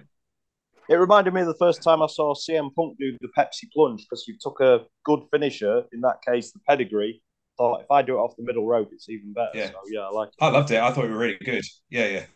But that was it. Perhaps I've been a little bit unfair to old Black Bart there. Next up, Dick Murdoch versus Steve Cox. What a treat. And Cox was back doing his classic sell job, which basically consisted of making the back of his hair shake. Murdoch won with a brain buster in 2 minutes and 47. And we're all thankful, I'm sure this wasn't any longer. Ross interviewed Gilbert? Ross interviewed Gilbert and Murdoch, and Eddie talks about watching the footage with Dr. Death over and over again. And they love seeing that bone get smashed, and that's very niche entertainment. Eddie said Williams wouldn't make it back, but if he did, Murdoch will be waiting. Murdoch said lots of people don't like Williams or Oklahoma, or how Ross tried to put him over. And Murdoch told Magnum to be unbiased, otherwise he'd drop him on his head in the ring. I thought Murdoch was actually pretty good here. Mark, what did you make of the match, and also the interview stuff at ringside thereafter? Well, poor old Coxie doesn't even get an entrance these days, does he? No. I reckon the bloom was off the rose by this point. Yes. I felt like it was a bit boring, nothing to it, but the match-ending brainbuster did look great. And then the same as the match, the promo went the same way. It was a bit boring with a cool finish, when I liked how he said, "Don't worry about the mule, just load the wagon." Which, from context, I guess it means don't worry about what you can't control, just do your job and things will be okay. Things will be okay. Stu, what do you think of all this? Yeah, it was all right. Yeah, I thought the brainbuster was quite pedestrian in its execution. It felt very slow. I quite like that in a sort of weird way, because it's almost like, don't know, like purposeful rather than. I don't know. I know what you mean. That was slow. It was a bit slow. Yeah. No, it was just not the hanging him up in the air, but the actual just coming down. Yeah. Just felt very, very slow. So yeah. And then the interview afterwards and stuff like that. So I thought Dick was great on the mic. Really was, and he even threatened Magnum TA as well, didn't he? And really good mic work. Poor old Magnum. The dual driver drill advert was cruelly cut off for an interview with Michael Hayes and Terry Gordy. Hayes asked if Little Rock were ready to rock and roll. He said something about strutting like a cockatoo until he was 99. Gordy said he respected Williams a great deal and they would fight anyone who stepped up to them all night long. Hayes said they never had been best friends with Williams, but they had to respect him. And then after the break, we were joined a match in progress with the Freebirds of Gordy and Hayes, which is the Angel of dreadful wrestling matches, and Mike Boyette. The Angel of Atrocity gave up after a few minutes, and Boyette was slammed, and that was that. Stu, first, what do you think of the promo of the Freebirds, and also this what purported to be a match that happened thereafter? Well, the Freebirds are always great to listen to, aren't they? So yeah, no issues from that respect to me. Yeah, the match. Boyette's hair was great. Yeah, Boyette's the one that's never won, which is interesting because they definite hair envy were going on there. So yes, yeah, I haven't really got much to say about it, to be honest with you. If it makes you feel better, he's probably dead now. So that's yeah. Mark, what did you think of this match? I'll look that up while we're talking. I'm going to look it up now. I'm just looking. Yeah. So yeah. I disagree with Stu there. I didn't enjoy the promo. I'm just not a fan of the Freebirds as good guys. I just don't think it works. And then the match, what is three of the hairiest dudes in wrestling and a bald guy, wasn't it? But it was the third match in a row that ended with a cool move. This one being the Bam Bam Slam off the second rope. I enjoyed it. I enjoyed that part. Poor Mike Boyette died on the 6th of 2012. December 2012. So I feel a bit bad about that comment now, but it was accurate. So what do we get next? So then we got a promo with Shaska Watley and the Enforcers, who were dressed in totally bizarre red and yellow tights and full sleeve tops, almost like the Blackburn Rovers kit. And now that is a reference that, not the same colours, but the same style. That is a reference that 75% of our listeners will not understand. Google Blackburn Rovers. Shaska Watley was also known as Pez Watley, and I remember him doing jobs in the WWF when I first started watching, and I was too busy researching him to pay any attention to what he was saying or whether this was any good. So Stu, why don't you tell us what he said, if you've got that in your notes, and also, was this any good? Again, I didn't really understand much about what he was rabbiting on about, to be honest with you. I was more looking up, did the Enforcers look like the Conquistadors from like the very first Survivor series? But then I remember the Conquistadors were all in gold, weren't they? So that's about as far as I got. But whilst we just draw seamlessly back to Mike Boyette, according to Wikipedia, he was relegated to a jobber and wrestled in the UWF and had a total of 197 losses. Blimey, incredible! So incredible. But yeah, I felt the end to this show was a bit haphazard. Yeah, if you know what I mean. It was just a bit messy, and I thought it was a strange way to end the show with the Enforcers, and that it was just it didn't work for me. So no, I agree. Nor did their wrestling outfits. I'm trying to look now who was under the masks. Why don't you look that up, Mark? Why don't you tell us what you thought about Shaska here? Did you know Shawn Michaels was a Blackburn Rovers fan? I have seen this clip. Yeah, obviously that's not true. Clearly, he's not a Blackburn Rovers fan. But I think it was for Sky Sports or something. They interviewed him in 1995. Yeah. So he was cheering on his favourite team, Blackburn Rovers, who won the Premier League that year. Yeah. Yeah, when they walked out, I knew straight away that Shaska Watley was the man I know as Pistol Pez Watley. Yeah. Because I don't know if either of you saw the episode of Louis Theroux's Weird Weekends when he did a wrestling episode. Oh, yeah, many years ago, yeah. He ended up at one point in that documentary at WCW's power plant, and Pez Watley was one of the trainers. Okay. The other one being Sarge Dwayne Bruce, who got credited with training Goldberg, and I think he was on WCW TV a few times in Goldberg's run. And he was totally over-the-top bully, making all the trainees do drills until they vomited or they quit or whatever. I do remember Pez Watley was far more pleasant and helpful. Okay, yeah. And there's a couple of scenes he's talking to Louis Theroux, helping him with his promos. So that immediately came to mind when I saw it. He ended up being inducted into the WWE Hall of Fame in 2021 as one of those legacy member things they do when they induct multiple people. Really? So technically, he's in WWE Hall of So the Fame. legacy week. Is he no longer with us then, Pez Watley? No, I think he passed away relatively recently. I didn't look at the dates, but yeah, I didn't make any notes as to what he was banging on about in that interview. But yeah, it just brought back the memory of Louis Theroux's Weird Weekends. I don't know if it's online, but it's a great episode.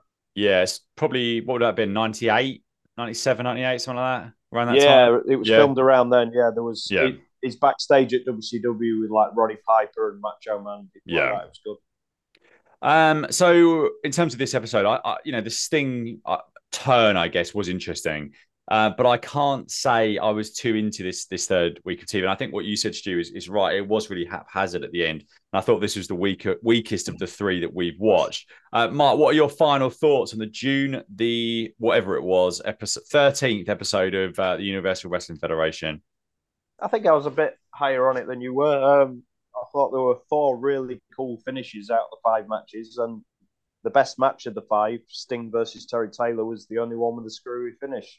I like the balance this week. There was plenty of in-ring action separated by live promos in the arena and a couple of pre-recorded promos too. It's good. Stu, your thoughts? Yeah, Sting against Taylor was good. I'm struggling to find anything on the Enforcers, so I'll have to do a bit more research on that. I agree with you, Stephen. I thought this was the weaker of the 3 episodes that we reviewed. It was still okay. There was nothing terrible about it, but like I say, just the ending was a little bit haphazard. So I'm going to give this a 6. 6 out of 10. Excellent. Gentlemen, I thank you so much for your efforts. And I haven't decided what I'm doing for the final episodes as of yet, but you will certainly be invited in some form or fashion to be part of that final show, which is not far away now. However, spoiler alert, we will hopefully be doing, if everyone's available, our prediction show in the start of January. Definitely. Thereafter, who knows? Who knows? But I'm going on sabbatical. I need to put my feet up when it comes to my podcast for some time, I think, to come. Because, yes, the amount of hours I put into this is a lot. A lot. Unless we get that Airbnb next year for WrestleMania, which then we can just podcast. Yeah, I might do the odd. I think what I'm going to do, look behind the curtain here is I'm certainly the archive, because you have to pay to keep the host up. So I certainly don't want all this stuff to be lost just immediately at the end of the year. So it will definitely be up for next year and probably the year after that. And I suspect I'll continue on Random Wrestling Review as long as I'm wanted. But I think that's the difference. Trying to do a WrestleMania a month, which is quite a long show, it getting even longer. Plus, doing this is quite challenging in terms of free time for both, mainly for the watching it rather than the recording, because the recordings are always the best bit. But I think I'll probably do the odd show next year if there's a big, AEW show or New Japan show that I'm interested in, I'm watching, and there's people around to do a review. I'll probably do that. But yeah, in terms of taking up another promotion and doing week to week TV, I think that this is it. I'm tapping out now. So, gentlemen, I really appreciate it. Any final words before I let you two go? I have actually, but it's quite a long one. So I go shoot. I wanted to address something after I heard you and Dan discuss this subject a while back. Okay. And then you and Callum discussed it a few weeks ago as well. I'd like to issue a rebuttal on behalf of the fans who wear what you perceive to be the wrong shirts to wrestling shows. Yeah, go on. Because not everyone can afford the frankly insane postage fees that comes with ordering a shirt from AEW's supplier, Pro Wrestling Tees, when we're here in the UK. A full price shirt plus postage, you're usually talking around 50 quid in my experience. Wow, okay. Yep. WWE shirts, however, can be found in your local supermarket's clothing range or on Amazon or whatever for 10, 12 quid. So if somebody who picked up a cheap supermarket WWE shirt had the chance to go to a non-WWE event, be it a local indie or AEW at Wembley Stadium, for example, that would be their chance to be among other wrestling fans who share their passion for the wonderful art form that is professional wrestling. Make you feel bad about this. So you probably wouldn't want to wear one to the pub or to a barbecue at one of your wife's mates' houses or to a restaurant for a meal, but a wrestling show, any wrestling show, go for it. Wear your wrestling t-shirt. All right, fair enough. There are some exceptions.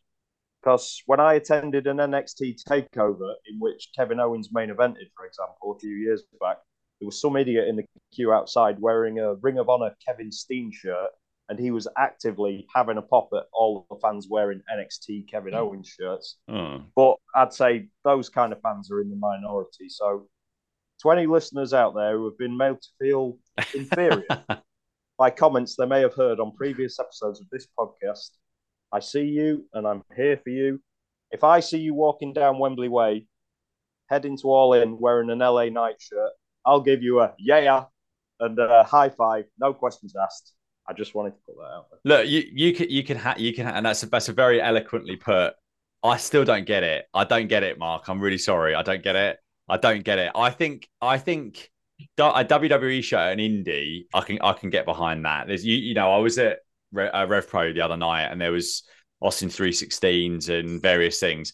But I think wearing a WWE shirt to an AEW show or an AEW shirt to a WWE show is a weird statement. I think that's a line that I don't think. Oh no, I think of the 90,000 fans in Wembley for AEW, I don't think they're all AEW viewers. I think just wear a t-shirt. Just wear a normal. It doesn't have to be a wrestling shirt. Just wear something else. I don't get it. I don't get it. The worst example of the lot. What was the worst example of this ever? Someone wore something excruciating backstage at a WWE show. Oh, that was David Benoit. Yeah, wearing an AEW hoodie. Yeah, it's like, what are you doing? What are you doing? Ridiculous, horrific. No excuse for that. But anyway, I'm sure we'll get stuck next to people. I think we're going to be seeing people wearing WWE title belts. We're going to be seeing everything at Wembley. There was a kid sat in front of me 2 days ago at Rev Pro with a WWE spinner belt with his mum and dad. And he was so funny all night because he's holding his belt up to all the heels and getting into it. And every single heel was like, that's a fake belt. That's a fake belt. And Michael Oku, you know Gideon Gray, don't you? Has he been at some of the things that you've done? Yeah, been to. So Michael Oku was over the other side of the, and I must give a shout out to Rev Pro and the booking of that main event. Michael Oku, hometown favourite versus Great O'Khan. I'm thinking this is going to be not all that good, but they booked it so well. It was so dramatic and exciting. But anyway, during the match, Great O'Khan threw Oku through a load of chairs over the other side of the ring, and Gideon Gray was walking around ringside. God, he's dead. He's like this. He's going. He's dead. He's dead. Michael Oku's dead. He's dead. There's nothing we can do about it. He's dead. And then the kid was like, he's going to beat Great O'Khan. He's going to beat him. And Gideon Gray looked right, and he's like, Michael Oku's dead. He's not beating anyone. I'm like, what? I was absolutely cracking up, and the guy behind me was cracking up. So it was such a good event. That's what we should. I mean, I don't know what. I'll let you know about the Rev Pro, but I don't think I'll be going, Mark. So you're very welcome to my tickets. But I'm just going to wait another couple of weeks to see. I think the card will be very, very good, but I don't see anything that's going to make that statement or argument worthwhile. By the way, Gadget, who we both know. He mentioned to me on Sunday that he'd heard that the original plan was to get Mercedes Moné at the Copper Box. Oh, really? Yeah, which I don't know whether she's going to be back in time. And it's all up in the air. I was wondering about All In. Yeah, because I saw like a artist impression of her and Julia, which would be like that would be insane. I mean, that would be incredible at All In. So you can do it, but they're neither of them are AEW, are they? But we'll see. Anyway, sorry, I've taken up both of your time too much. And I will ask the question again. Any more final words, but no hate speech about my thoughts on wrestling t-shirts? I'm quite impressed with Trish's comeback, I have to say. Yeah, she's doing well. 47 years old. She got smashed up in that ladder match, didn't she? So taking some brave bumps. That move. Oh god, and her name's gone out of my head now. Who's Trish's? Zoe Stark. That fall onto the ladder was wow. That were pretty epic. I mean, one thing I meant to say at the start, WWE are on fire for pay-per-views this year. Yeah. I think every one since the Royal Rumble has been a really good event. And I'm usually very, very critical of WWE pay-per-views. The pacing and the timing of the shows is much better now, I think. Yeah, definitely. Right, I'll let you both go. The crowds are trying to outdo each other. We had Puerto Rico, we've had London. The crowds are trying to take it to the next level each time, and it's really adding to it. Yeah, absolutely. And I think SummerSlam looks pretty strong on paper as well. So, yes, excellent. Right, gents, thank you both very much. Stay tuned for a quick recap of the June 27th, 1987 episode of the Universal Wrestling Federation. So on to the June the 27th, 1987 episode. And my intention was to play some promos and stuff from this episode. But unfortunately, the sound quality of the video on YouTube, which you can check out for yourself if you search UWF 1987 0627, is so bad that it's just impossible. I'm not gonna put you through having to try and listen to this show. So interestingly, this is again a departure from the kind of usual UWF shows, in that this show opens with basically Jim Ross and Magnum TA backstage in Arena, and they show quite a 5-minute sit down with Steve Williams and Jeff Spitzer at the start, talking about Williams' injury. And then they cut back to a match from June the 13th in the Superdome. We've not seen any stuff from the Superdome for so long. And this was Williams versus Dick Murdoch. And this took up, a good 16 or 17 minutes of the show. And it ended with Steve Williams getting the pin and then being confronted by Big Bubba Rogers. So, yeah, quite interesting that obviously Dick Murdoch was beaten here on television. And I just wonder what the kind of thinking was around that, because clearly, this had been built up over time. We have skipped a week in the episode from the 20th of June, unfortunately is not available. And I'm just watching the show here, and basically Big Bubba, who looks absolutely ginormous and much taller than Williams, is in the ring at the Superdome, sort of challenging Williams. And now Williams is being beaten down by Dick Murdoch and Eddie Gilbert. So, yeah, he got the win. But I guess, the old saying, they're getting their heat back, which I'm not something I'm a great believer on, or great believer in. I think you keep your heat by winning.